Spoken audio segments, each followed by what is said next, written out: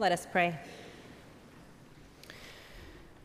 Prepare our hearts, O Lord, to receive your word. Silence in us any voice but your own, that hearing we may also obey your will through Jesus Christ our Lord. Amen. Today is our final installment of our sermon series, Then Sings My Soul.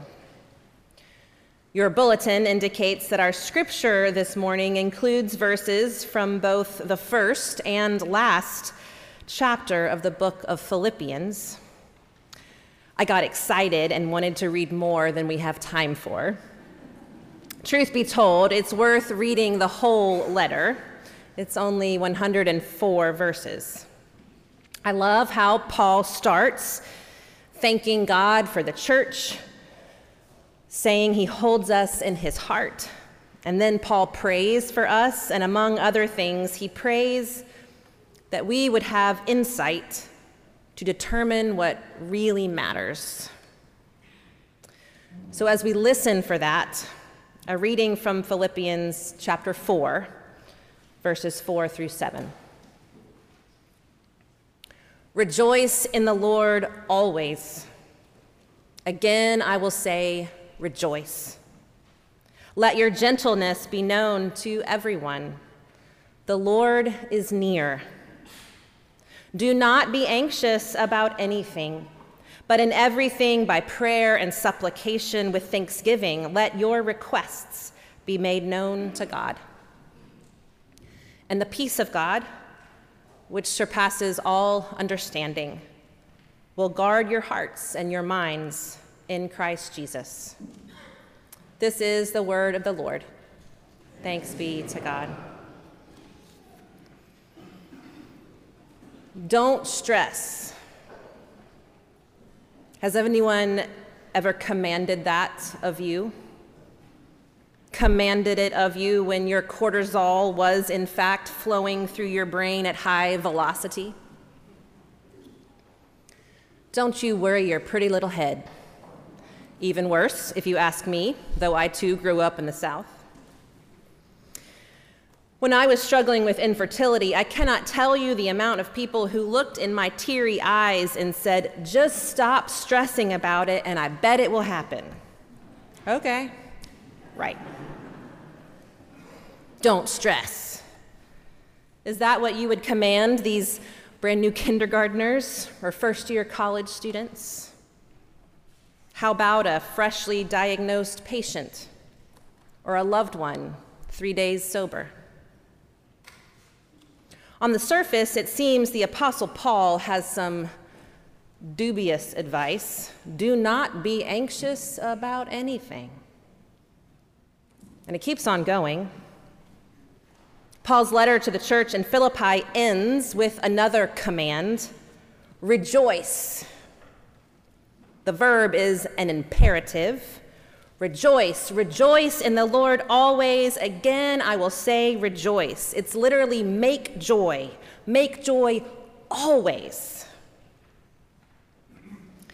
This is surprising because Paul is writing this letter from a dingy prison in a town ruled by folks so concerned with profit and power that preaching anything that would threaten or question that could get you killed. And Paul outwardly wonders if he will get to go on living in his body, he says. And yet in this letter, even when speaking about his potential death, he is effusive. Paul uses the Greek words for joy and rejoicing 16 times in only 104 verses. Many scholars call Philippians the epistle of joy. But it's not a happy circumstance at all. And still, the command overwhelmingly is to make joy, rejoice. Which gives us a clue that for people of faith, happiness and joy are not the same thing. The late scholar and preacher David Bartlett once wrote that the United States was founded to give people the right to pursue happiness. The gospel invites people to receive the gift of joy. I like the way Bartlett distinguishes those verbs. Joy's a gift because it can be ours no matter the circumstance, happy or unhappy, because joy is tied to something deeper. It is tied to the goodness, grace, love, and life that we know in Jesus Christ. Paul says, rejoice in the Lord. Let your gentleness show in your treatment of all people, for the Lord is near. The Lord is near. The church has used this scripture in two places during the church year. Philippians chapter 4 is primarily read during the season of Advent, when we think about the Lord being near, as in coming soon. We read it when we are counting down the days to God's love being made incarnate on Christmas and returning to make all things new. We rejoice that the Lord is near, that whatever it is we are enduring isn't how it will always be. The time is coming and soon when all is well and all will be made well. We also read this text during Pentecost, when we celebrate God's Spirit alighting on and in all kinds of different people. So the Lord is near, as in the Lord is here. The Lord is close, at hand. We rejoice because God has chosen and continues to choose to show up. The Lord is near to us right now, here, in the church, on this pew, in your neighbor.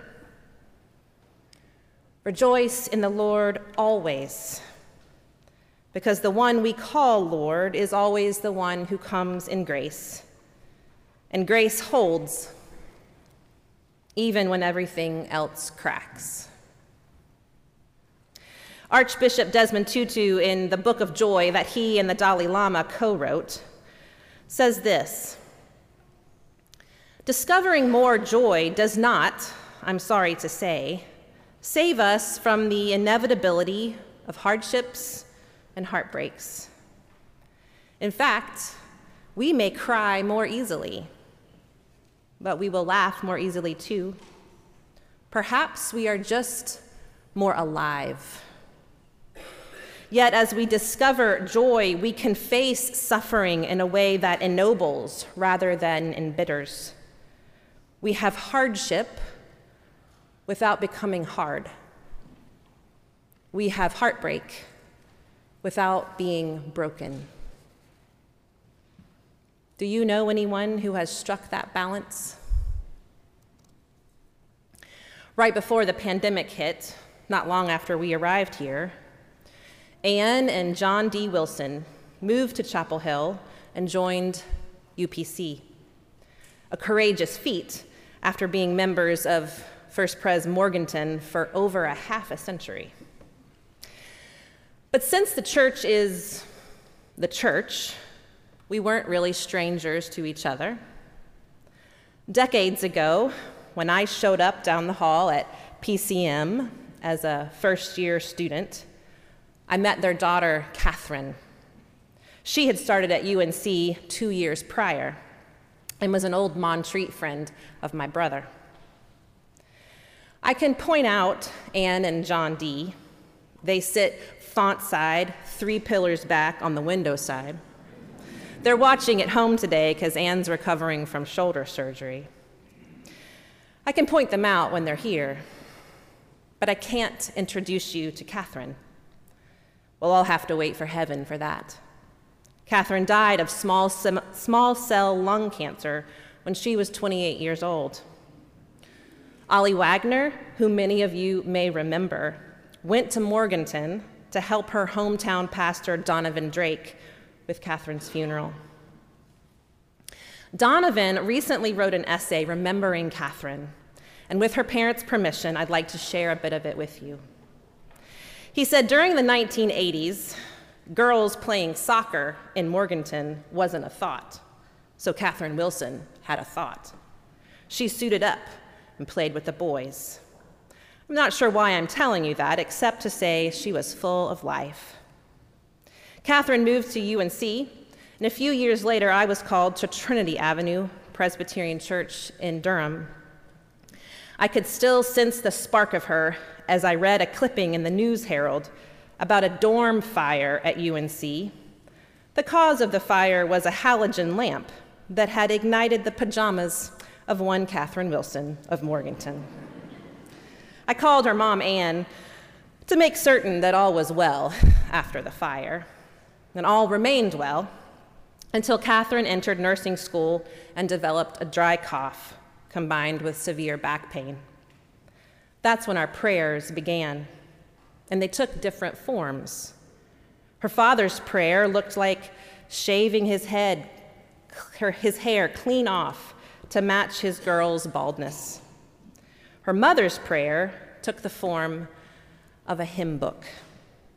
It was blue back then. The story goes that Anne's phone was always by the bedside, and it rang once at 1 a.m. with Catherine telling her mom that she couldn't sleep. So Anne pulled out the hymnal and sang, hymn after hymn, night after night. Mom, Catherine said, I think you're trying to turn me into a religious fanatic. But Catherine slept. I don't know about Anne, Donovan wrote. There may be moms in this world who need a religious fanatic to sing to them sometimes too. It may be why some choose the hope of a hard pew. I told Anne that I would be singing to her today. I would be singing an ode to joy, actually. A poem written in 1785 that Beethoven loved so much that he wrote it as the fourth movement of his Ninth Symphony. We know it now as Joyful, Joyful, We Adore Thee. And I pray that you will sing it with every bit of joy that you can access. Sing joy directly into the teary eyes of John and Anne, or others who may sit on the pulpit side, those whose names and stories you don't know yet. For sing we must. It is what really matters. And it is an imperative for us all. Rejoice in the Lord always. Again, I will say, rejoice.